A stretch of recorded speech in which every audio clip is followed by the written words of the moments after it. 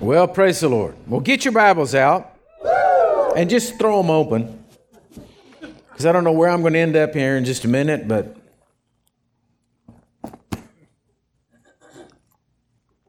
I'm going to, I've been talking these last couple of weeks about thoughts, and Wednesday nights have been the same. I've been carrying on with that, and so anyway, the Holy Ghost led me down a path, and I want to share it with you. And so I'm going to have to give you just some information up front before I get into preaching the Word. Is that okay? I'm not preaching on the Reader's Digest or anything. I'll get into the Word. I'll tie this all in the Word, but I got to give you some facts. So how many of you have ever been, somebody's ever told you you're crazy?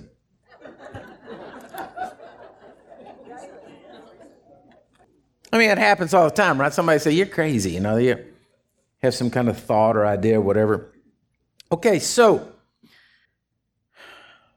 the title of this message is titled Conjecture. I'll explain all that in a minute, but that's the title of the message. Your human brain, okay? Now I'm giving you factual, scientific evidence here. The human brain contains approximately 100 billion neurons. It's almost about the same number as the stars in the Milky Way galaxy. So if you go out on a night and you look up at the stars and you see the Milky Way stretching across and all the stars in there, there's that many, as many as you can see in the stars, neurons firing off in your brain. Okay? Now, the neurons, they don't all travel at the same speed, but the top speed's about 250 miles an hour flying through your head. Now, what neurons do, in a layman term here, is neurons are firing off. They're causing everything in your body to work. They're causing you to breathe, causing you to react, causing you to talk, causing your bodies to function right, causing the thoughts, your memories also. This is what's flying around in your head at 250 miles an hour. Whoa! Right?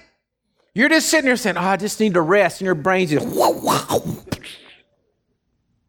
But the crazy thing is, all of that mass that I'm talking about, as many as the Milky Way's up in there, the 100 billion, right?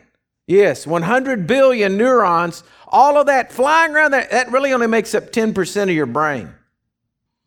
I mean, it kind of think, you look at the Milky Way, right? It took the whole sky to get it in there. And all of this crammed in your head, flying around 250 miles an hour.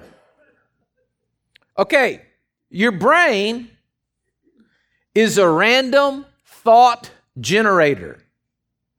In 2005, there was a study done.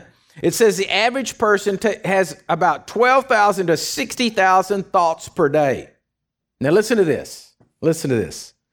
Of those, 95% are exactly the same repetitive thought as the day before. Husbands, have you ever thought your wife forgot something that you did and she didn't? No? You know, they always remember.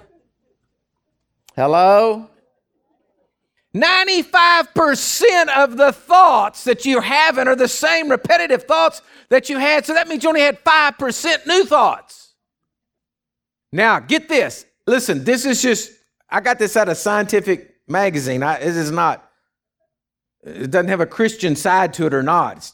It just is what it is. And 80% of those thoughts are negative. Okay, so think about this. God didn't create you to be like that. God did not create your brain to be full of 95% repetitive thoughts, and those thoughts are 80% negative. When Adam and Eve were in the garden, and the presence of God was there, and they're doing whatever they do in the garden, right? And they're not thinking about, gosh, sure do look like things are going rough. I don't know if we're going to be able to retire by the time we're 60. They didn't have that thought. They didn't have a thought about drought, worms, useful fools. They didn't have a thought about, war, famine, pestilence. They didn't have these thoughts. They're just in the garden. God comes in there every evening. God. I'm talking God, the creator of the heaven and earth and all therein, comes walking there, even has to talk with them, has a conversation. They weren't worried about anything.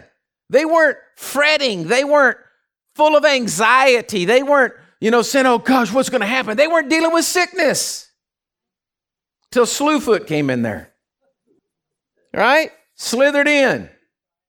Got him off. And as soon as he did his business and got them off, immediately what happens? Their sons are killing each other. They're cast out of the garden. The angels keeping them out of there. The fall of man starts to take place until the days of Noah. Everybody is just kaput. Right? Because why? Their random thought generator went from just walking along in the blessings of God and the good things of God, thinking on good things, till they were bombarded with thoughts of, look at this mess. And today they're saying that 80% of your thoughts are negative. Okay, now don't raise your hand and please do not look down because I will know I nailed you. So just keep looking eyes forward. Don't say anything. Just don't look funny. Okay. How many of y'all just now during praise and worship, oh God, you're wonderful, you're great, just had a random thought that had nothing to do with church? Some snickering going on. Oh God, I love you, I worship you. Oh man, I don't know what I want to do tomorrow. Random thought generator flying through your head. Or you're worshiping God, you're over here, during praise and worship, and you're just worshiping God. Oh God, I love this song. This is the greatest song. Oh, your Lord, there's no one like you. There's no one like you. Well, I can't believe that they said that. I know, but you go off. Hello? You're reading your Bible. The Lord is my shepherd, I shall not want. Want. Yeah, want. You do want. There is want. Because your brain is set up with this ability and these neurons flying off for 250 miles an hour, flipping through your head. And then all of a sudden, man, they catch up on a thought, a negative thought, shoo, goes in there. And then all of a sudden you're thinking negative. Then before long, you're holding your Bible. We're just talking to the Almighty God in the courts of heaven. I thought of this example and I was going to actually make a phone call on, but I don't think I'll do it. You could actually, it's like calling, you're talking to God. Yeah, God. Oh man. Yeah. Thank you. I really appreciate you getting that done for me. That's really good. And then all of a sudden you're just like, and then a minute, I was talking to God. Oh yes. Yeah, I'm back. I was over here. Yeah. That's how you are. Can you imagine how annoying that would be if you were talking to a person, literally, and we're doing that? You'd be saying, hello, are you there? Are you there? Hello? Hello? Can you hear me? How many of y'all have had those phone conversations with people when you're in bad service?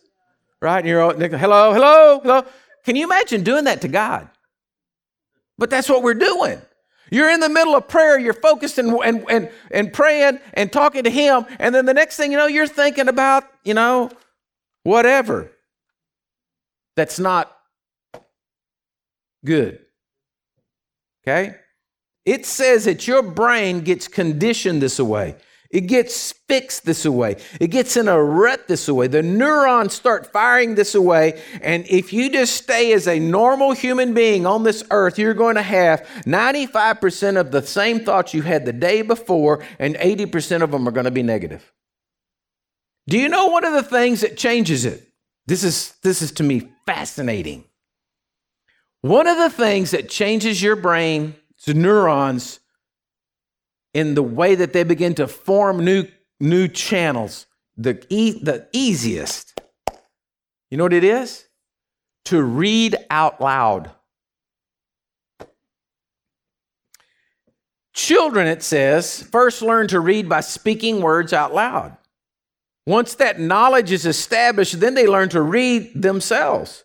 It's indeed one of the strange facts about the brain because we usually teach our children to read and talk politely. But to promote brain development in your child, you should read and talk aloud in front of them.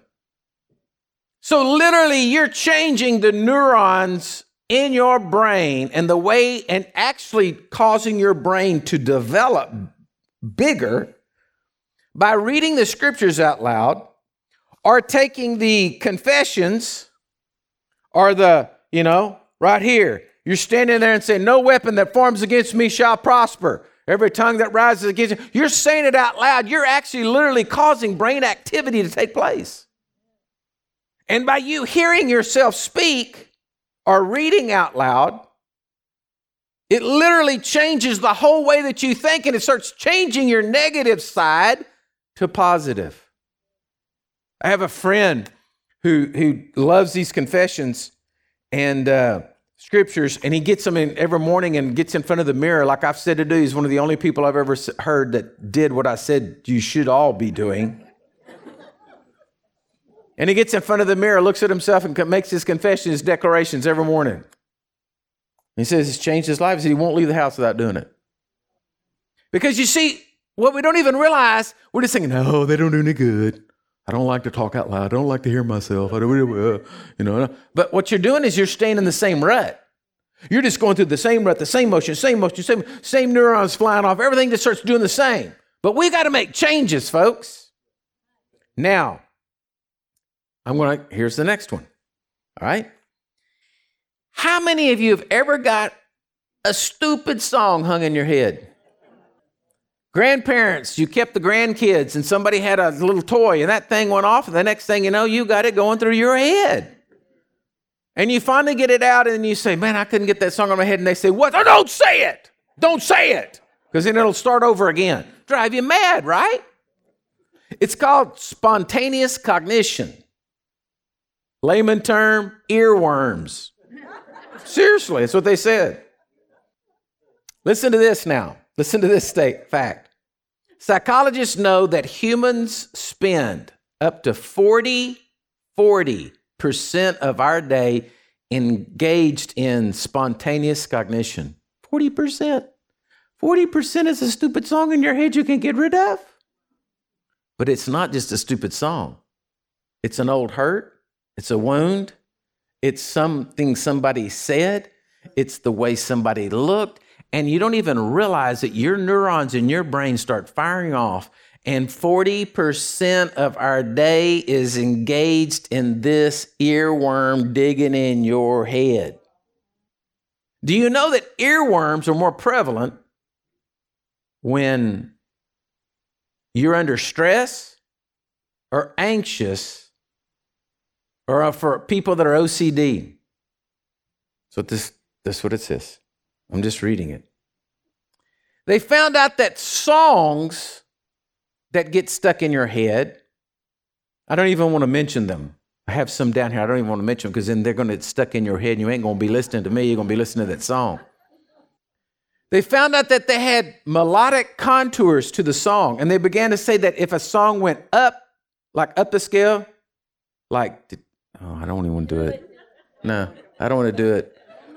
It goes up the hill, da da da da da da da da da da. If it has that, those get stuck in your head easier. Your brain picks up on them, and those are the kind that go through. So even musicians have known that this is what will happen, and so they get songs and they make sure that that is in their song because they think that they'll could be a number one hit because you get it stuck in your head. So then you buying it and whatever. Okay, so that's what's taking place in your head. Neurons firing off, 80% negative thoughts, 40% of your day, you got this reoccurring thing going on in your head. That's what's taking place, all because of the fall of mankind. All right? Now I want to give you a couple of definitions of some words, and then I'll get down to the message. The first word I want to give you is conjecture. You maybe don't use conjecture a lot, but it's a word. Okay? According to the dictionary, it means formed without proof or sufficient evidence. Conjecture. You don't have sufficient proof for it, but you conjure this idea up. You make a conjecture. Are y'all with me? It's a conclusion deduced by summarize or guesswork. In other words, it's not facts. It's not real. It's deduced by guesswork. In math, it's a proposition before it has been proved or disproved. It's conjecture. Go with me? Okay, I want to give you another word. Another word is supposition. Supposition means something that is supposed or a hypothesis. I love this. I love how they write this. Like, who puts this in the dictionary? Supposition means the act of supposing. I mean, I could have come up with that one. All right? Conjecture and supposition are not based upon facts. They're based upon guesswork and supposing. Are y'all with me? Now, back to the word conjecture. There's an obsolete usage. And when I read this, it just launched off. An obsolete usage of the word conjecture. And it means the interpretations of omens. And when I saw that, I thought, the interpretation of omens. In other words, you're looking into the future, supposing what it will be. You're interpreting the signs, but you don't know. It's conjecture. It's supposition. And I declare today that the 80% of negative thoughts flying through people's minds are all based upon conjecture and supposition. They're not based upon facts and truth. How many of it? Let's just look at this. How many of y'all have worried about something that never happened? I believe all of us have. At some point, you worried about something that never happened. You're driving your car down the road, you hear a squeak, you think, oh my gosh, this and this and this has got to be wrong, that must be that. And you get over there and found out it was a limb underneath the car dragging. Right? But isn't it funny, we always go to the worst case scenario and conjure up from that omen, it's going to be something terrible. Now, the worst experiences that you've had in life, you probably will conjure more bad experiences, right? Because we're not living in the garden. We're not living in there. I mean, imagine in the garden, they couldn't even conjure up something because they didn't think anything but good. They're dealing with God every day, but not us. We're sitting around conjuring things all the time that are not even real. Thus, we're making ourselves more anxious, more stressed, and more sick. It's a proven fact that stress will make you sick. Okay? Now, I'm going to give you just a couple of points here. I still haven't really got into the message yet, so just bear with me. Okay? These are just a few points of how you can change your mind right off the bat real quick if you want to. Okay? The first one is if you read, pray, and confess out loud. I just told you, it'll develop your brain. Okay? So if you get a practice of every morning, just reading Psalms 23 out loud. Just read Psalms 23 out loud. It'll change your brain waves. Acts 5:20, the angel told Paul, go stand and speak the words of this life in the temple. The words you're speaking are life. It's going to change things. You're going to change. If you would just do it. You say, well, I don't know. I don't feel like it. I'm too discouraged to go do it. Well, I mean, folks, listen to me. There's a time in life you've got to rise up. And you can't just let your brain dictate and conjure the omens that you see in the future to keep you down. If you want to make it, you're going to have to pick yourself up by the bootstraps and say, no, this is what the word of the Lord says. You're going to have to go stand in front of the mirror and say it. You're going to have to. There's no way around it. The second thing is that you need to be aware of your thoughts. What are you thinking? 2 Corinthians 10:5. It says, casting down arguments and every high thing that exalts itself against the knowledge of God and bringing every thought into captivity to the obedience of Christ. You need to be thinking, what are you thinking? Listen, if 80% of your thoughts are negative, is that you? And if you are thinking that many negative thoughts, you should stop and say, wait a minute, this doesn't line up with God. So then this is what I'm so worried about. And I said worry, because as your pastor, I'm shepherding you. I love you. I want to see you all prosper. I'm not saying you're not prospering. I'm just saying I want to see you come to your fullest extent to be the most awesome men and women on the face of the earth. I want to see the people out in the broadcast area and people that are listening to the radio and people that are hearing that. I want to see them be touched and impacted by the message of God to them. Okay? But my hands get tied if we just sit around all day long thinking negatively and don't apply the word of God. It's like buying a set of barbells, but you never picked it up, so you wonder why you didn't get stronger. And so I bought another set of barbells for you. I took them to your house. I got your hands. I put it on the bar. I said, you got to... And you said, I don't want to. I'll never be strong. No, you won't unless you pick that thing up and use it. You'll never be proficient in the word of God and the things of God and the supernatural power of God. And I'm concerned that the world's going in such a turmoil and it's going to spiral downhill that the days ahead may be hard, and unless you're as sharp with your sword as you've ever been, it's going to be tough. But I want to see you like ninja warriors. Like nobody wants to mess with you. You jump out of the word of God. You just take your sword and chop it all up. Say, there, you want some more of me? Devil jumps out, roar, and you say, man, I'll serve you up as like sushi. Take the sword of the Lord here. I'll cut you. And you say, well, that's not me. I can't do it. You can if you get your thinking straight. But you got to get your thinking straight. Okay? So you got to be aware of your thoughts. The third thing is that you have to replace conjecture with truth. Okay? Let me tell you, let me just show you how to do, let me just give you a little example. Philippians 4:8-9, you know the scripture. Think on these things that are good and positive and a good report, okay? Those are the things, that's what you're supposed to think on. But let me just put it to you this way.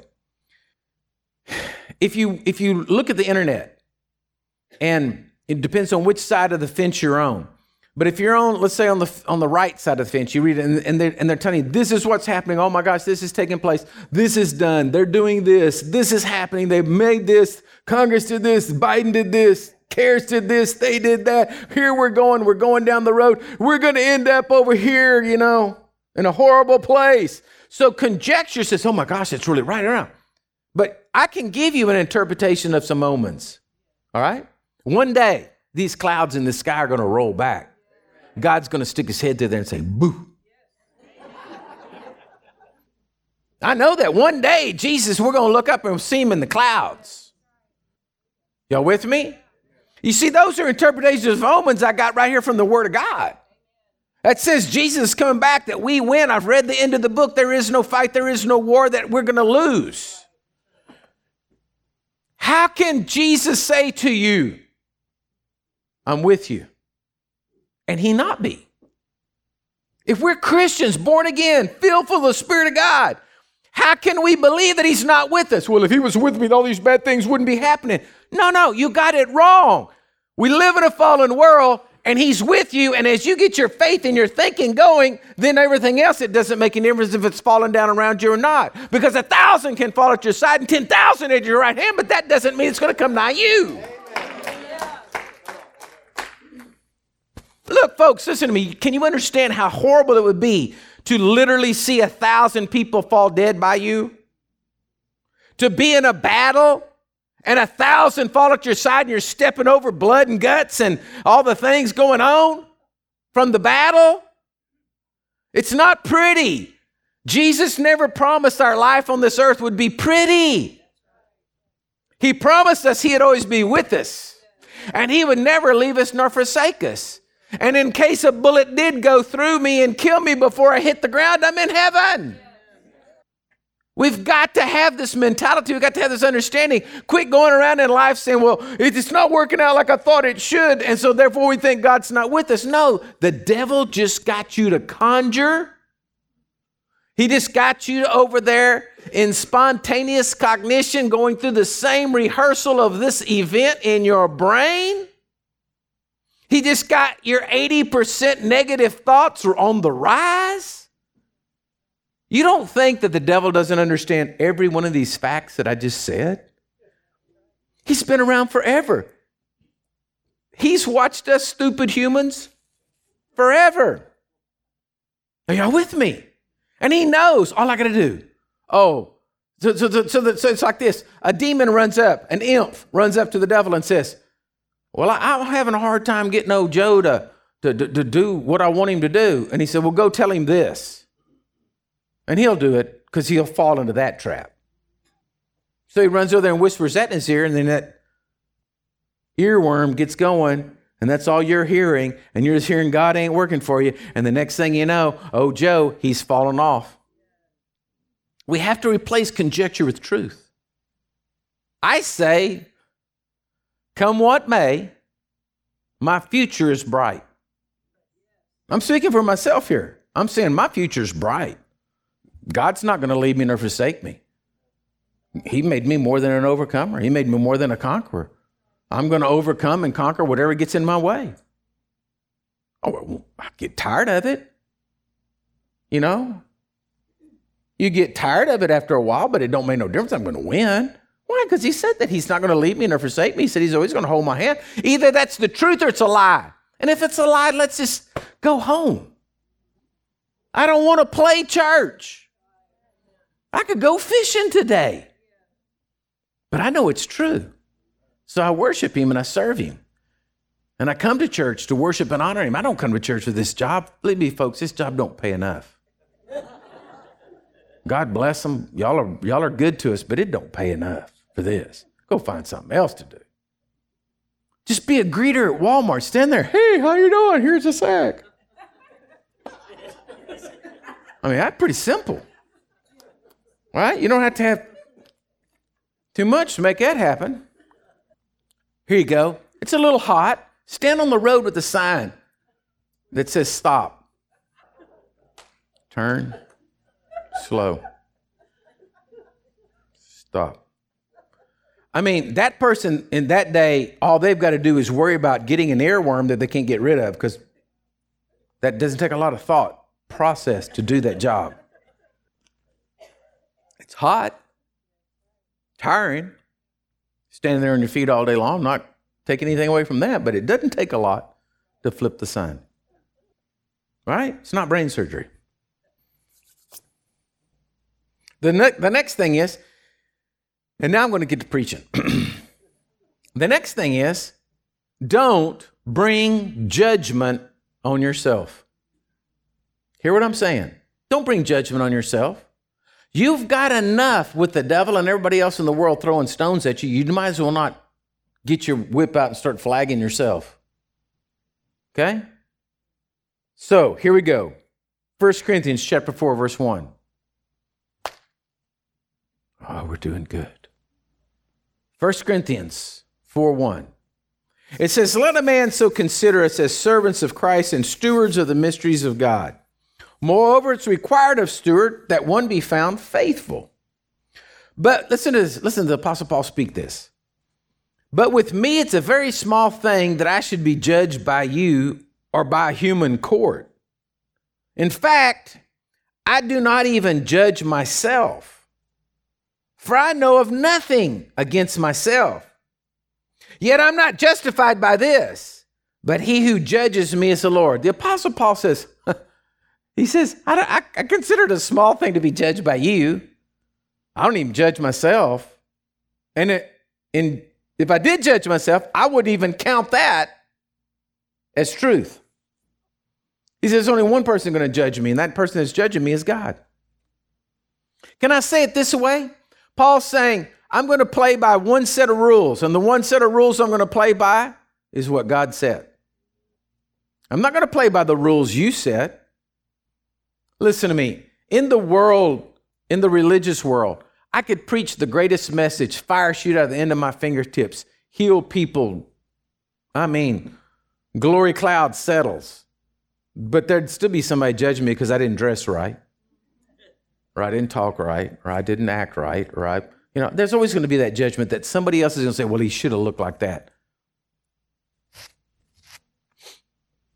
Who's the person that came up today and said, okay, they all had to be in a black robe in order for it to look religious? Who set that? Who set that set of judgment and that set of rules? My point is, if you're going to let people judge you, then you're going to have a hard time ever having any peace, because everybody has their own likes and dislikes. And so to judge you, you shouldn't have wore a shirt that had flowers on it, or you shouldn't have wore a dress that looked like that, or you should have, there's just going to be judgment. Hello? So Paul says, look, I only let one set of rules come into my life. Only one set. And that's what the Lord said. That's the only rules I'm going to judge myself by. I'm going to let God judge me and put those rules in my life. And that's it. And then he says, therefore, judge nothing before the time until the Lord comes. In other words, you can't say what the future is going to be like until Jesus gets here and we look backwards, because you do not know what's coming down the road. Do you know that there is not a shortage of diamonds? Do y'all know this? There's not a shortage of diamonds. Diamonds are not like a rare earth metal that just barely ever found.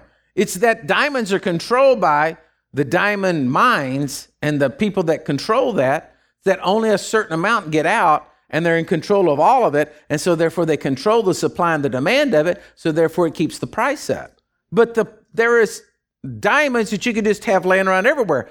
Solomon, when he built the temple, he had so much gold and silver, he said he made it as common. I'm putting this in our terms so we can understand it. He made it as common as caliche.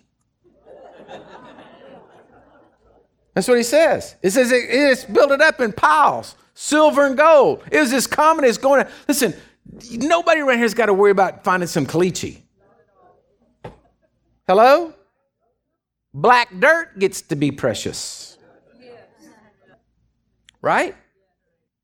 He said that's what Solomon did. He brought in so much that he made it so abundant that it became of no value. Diamonds, if they just mined and let everybody mine it that have so many of them, diamonds would be worth nothing because it's an abundance.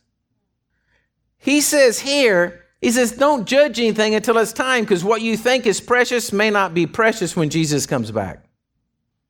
When the light of the gospel shined on it, what you're thinking is precious or what's important or what needs to be in judgment, it may not be that big a deal. You won't know till the time when he comes back.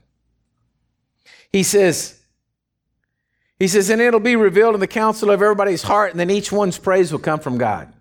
Okay? So the key point here is judge nothing before it's time, and don't let any judgment come on you except what's of God. This is where conjecture starts to work, because you start judging things in your brain as right and wrong. Making supposition about things, if that's the right way to do it or not. Not based upon biblical truth.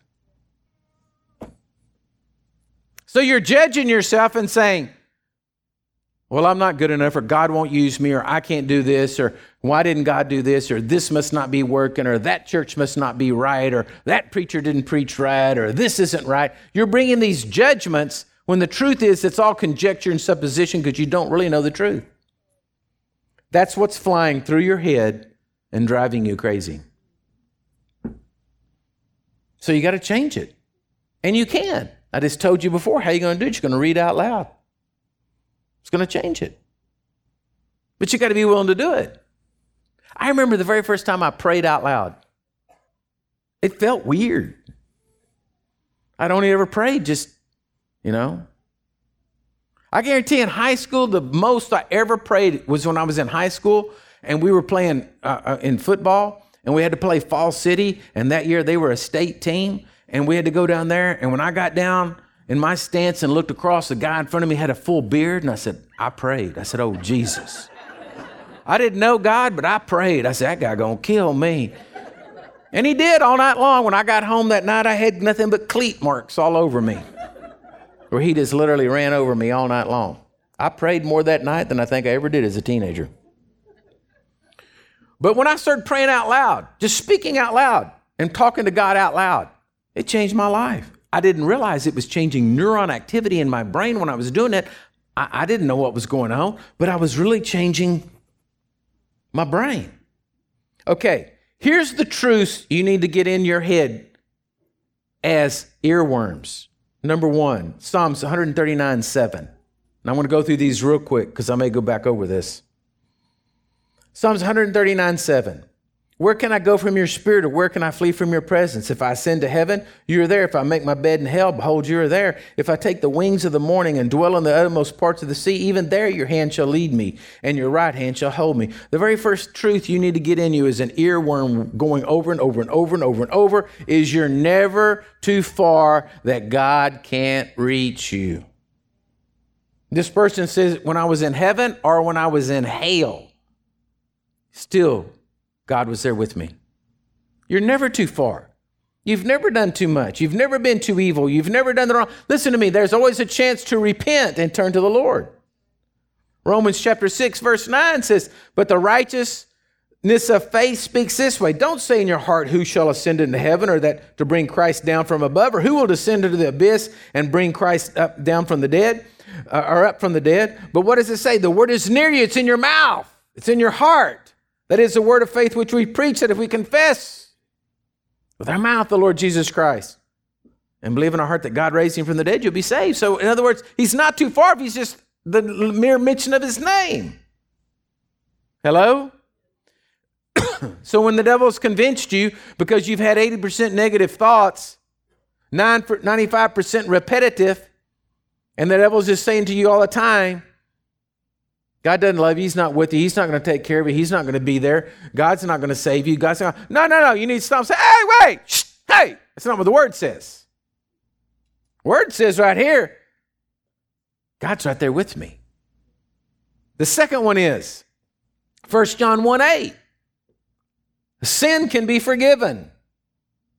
I had a person come to me years ago, and they were wanting to counsel, and they said, listen, I think I'm lost. I think I've committed the unpardonable sin. I'm scared. I think I've committed the unpardonable sin. I can't be saved. I can't go to heaven.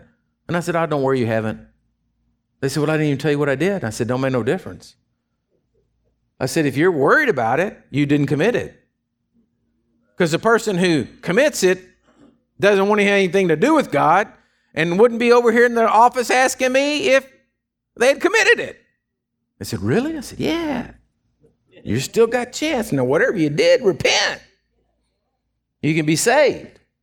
1 John 1:8-9 says, if we say we have no sin, we deceive ourselves, and the truth's not in us. But if we confess our sin, he's faithful and just to forgive us of our sin and to cleanse us from all unrighteousness. Listen to me. Don't let the devil tell you that you're too bad, that God's not going to forgive you. It's called repentance. Acts 17:30 said, truly in the times of ignorance God overlooked, but now he commands all men everywhere to repent. Repentance is a great thing. Repentance is a cleansing part. Repentance is what we're going to do here in just a minute when we have communion and we come down to the front. We're going to tell the Lord, Lord, I'm sorry. I blew it. I know I blew it. And if you say, I didn't blow it. I did pretty well this week. Listen to me. You blew it somewhere. Because you're not looking at the righteous judgment. Because if you think you can do it on your own without the blood of Jesus covering you, listen to me, I'm sorry. The nicest one of us in here is a stench in the nostrils of God's eyes compared to what Jesus is. So forget it. Quit trying to think by works you're going to make everything right. By works, I'm a pretty good person. No, you're a sinner saved by grace. All of us are. You think I stand a chance to get into heaven without the blood of Jesus? No way. I mean, they'll see me coming and shut the door. But we forget about the prodigal son. See, the prodigal son went out. Hear me now. The prodigal son went out. He did all kinds of bad things. And when the father saw him coming down the road, he jumped off the porch, ran down the road, grabbed him, hugged him, and kissed him. because the Father was looking for him. Why? Because that's who our God is. Our God is a God who sees you make mistakes, and when you repent and turn and come towards him, he's there. He's already there. He's on the way. But our job is to have a relationship under the blood of Jesus. And if you're looking to your righteousness to get you to heaven, folks, you ain't going to make it. I'm sorry to tell you, you ain't going to make it. You say, well, I'm not that bad. It doesn't take much bad. The third one is, and don't be worried, I only have 5. The third one is that you got to have this earworm going in all the time. Jesus' sacrifice, it's enough. Colossians 1:21 and 22 says, but you were once alienated and enemies in your mind by wicked works, yet now he is reconciled in the body of his flesh through death to present you holy, blameless, and above reproach. The sacrifice that Jesus did on the cross of Calvary, he dying for you, his blood shedding down that cross and coming out of that tomb is enough to get you right. And you don't forget that. When the devil's lying to you and he's saying you can't make it, you say, wait a minute. The blood of Jesus is powerful, more powerful than this. The blood of Jesus is more powerful than people. The blood of Jesus is more powerful than judgment by anybody else could bring upon me. The blood of Jesus is more powerful than all the stupid things I've ever done in life combined into one big basket and put before the presence of God. The blood of Jesus is bigger than that. You know, when you have a nursery rhyme or something hung in your head going over and over again, the only way you can ever get that out is you have to replace it. So the minute you turn on another song or something like that, instantaneously it quits. Well, the devil is the same way. When he's hacking in your head and he's just going over and over again, when you turn and you say, no, the blood of Jesus is enough to cover that. The blood of Jesus is over that. That thing stops. But you got to do something. You can't sit there and listen to it. You have to say something. Philippians 1:6, this fourth one. It says, being confident of this very thing, that he who began a good work in you will complete it until the day of Jesus Christ. Listen to me. God started a good work in you. He's going to finish it. He started it. He will finish it. He started it and he will finish it. That means he's going to get you from point A to point B if you will let him. So what God started in you, he's going to finish. You say, I've messed up. I've gone too far. I'm off track. I'll never get back. No, that's not truth. That is what you are conjuring up from the omen that you're looking at. That is not truth. The truth is Philippians 1:6. What God started in me, he will get me there. I will finish my race at the end of time, right on time. You say, I've messed up too much. I'll never finish. Look where, you got to understand. It's not like he set the clock and you're supposed to be running and everybody else finishing quicker than you. I've told y'all about my most embarrassing day in the track and field event.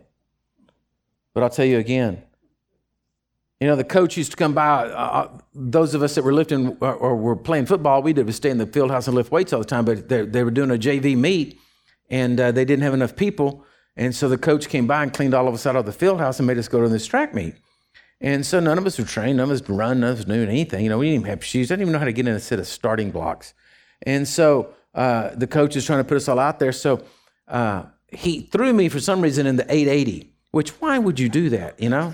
I mean, dear Lord, in heaven, I don't even run. I never ran, never run more than 100 yards. And so he threw me in the 880. And so I'll never forget, I thought, well, this is horrible. I argued. I was like a child that wouldn't turn loose, hanging onto the bleachers as they're pulling me, dragging me out there, throwing me onto the track to make me run, And I was like, this is going to be horrible. And so there was another old big, long-legged, big-footed kid there with me, and he was a year older than I was. And I thought, well, Lord God, maybe I can beat him. And so they, the gun shot off, and everybody started running. Well, man, I did, fairly okay the first lap, but that's the way it is.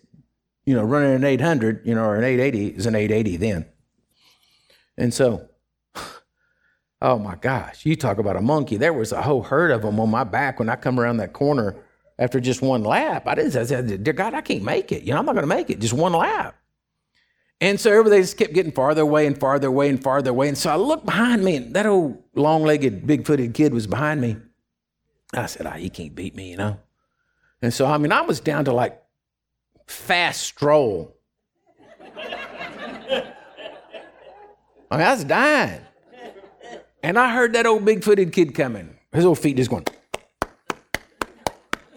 And I was like, dear God. And I look back, he's just got this burst of energy. So I'm like, oh my God. And so I start trying to run faster. And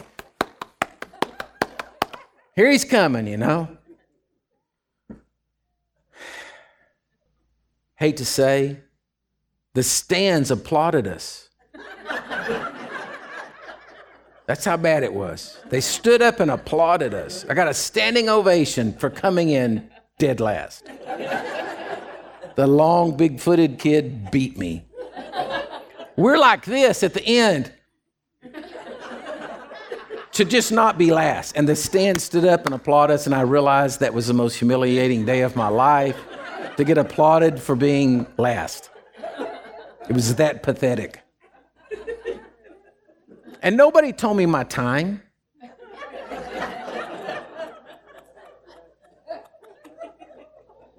Nobody told me my time. Nobody came up and said, oh, Robert, you ran that in a... No. It was so pathetic. No ribbons. Just, I'm really sorry, looks on people's faces as I ran and snuck under the stands and got out of the limelight, okay? Well, I just want you to know my race with Jesus is, in a sense, kind of like that. I'm going to finish it when I'm supposed to finish it. And if I've run with the pack or not run with the pack, it doesn't really make any difference because he's got my stopwatch, and my stopwatch is set to be me finishing the race when I finish the race. So you can't let that judgment come upon you that you got to do more, you got to go here, you got to go there. No, Philippians 1:6, a good work he started in you, he will finish it. So you're going to arrive at the right time that you should be. The last one's Proverbs 3:5. Trust in the Lord with all of your heart. Lean not to your own understanding. In all of your ways acknowledge him, and he shall direct your paths. Listen to me. The last point I'm trying to say here of truth you have to get into your head is you have to trust that God will lead you. I don't know what... I'm not conjuring omens for the future. I don't know what's going to happen. But I have a full faith and trust that I will be ready for whatever comes. You know why? Because I'm going to quit listening to the stupid earworm in my head that's telling me I'm not going to make it and start listening to the truth of God's word saying you're going to be right where you need to be at the right time and have everything you need at that moment and be sufficient for that day. And you know, then I will hear him. I will walk right where I'm supposed to. I will be right on time and everything will be glorious. What do you want to do? Do you want to listen and conjure omens, or you want to just walk in truth? Amen? Amen. So we're going to have communion now. For those of you out there watching, get your communion out. I'll be serving you first. But listen to me. Here, as we have communion today, this message, I pray, hit you. I pray right now that when you come up here, you will be able to repent, ask Jesus to get you straight, and quit listening to 80% negative thoughts going through your head. If you can't get it straight, you need to call Dr. Brown and set up a freedom prayer. End of story.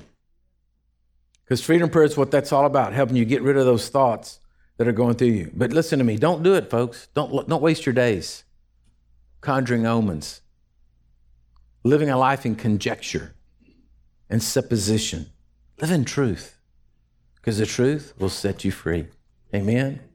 So if you would, let me have my pastoral team come up here and my prayer team so I can serve them and get them to serve y'all. If you're out there listening or watching, or you're in here, listen to me. Jesus loves you. You heard it today. You heard the truth. But if you're out there and you've never made Jesus Christ the Lord and Savior of your life, well, then listen to me today. Stop right what you're doing, right where you're at, and just say, Jesus, come into my life. I believe in you, that you're the Son of God, and that you died on the cross for me, and your sacrifice is enough to cover my sin. And he will. Right there, he'll touch you. If you're in here and you're not sure that if you died today, you'd go to heaven, you're not sure that Jesus is the Lord and Savior of your life, well, when you come up to receive communion, that's when we have prayer team up here, people to pray with you. And just get one of them and let them pray with you. But the scriptures tells us that on the night that Jesus was betrayed, that he took bread, that he blessed it, and he gave it to his disciples, and he said, now take and eat, for this is my body which is broken for you. Do this in remembrance of me. So Lord, we thank you for this bread. We thank you for what it is. It's your broken body for us. And so Lord, right now, we break it and we thank you for it. So now take and eat.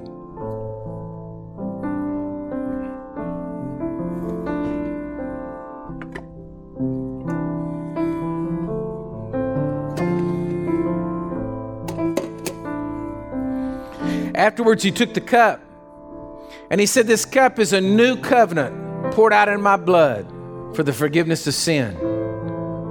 It's a new covenant, church. It's not the old covenant full of do's and don'ts. It's a new covenant full of faith and belief that Jesus paid the price for us so that we can be right with him.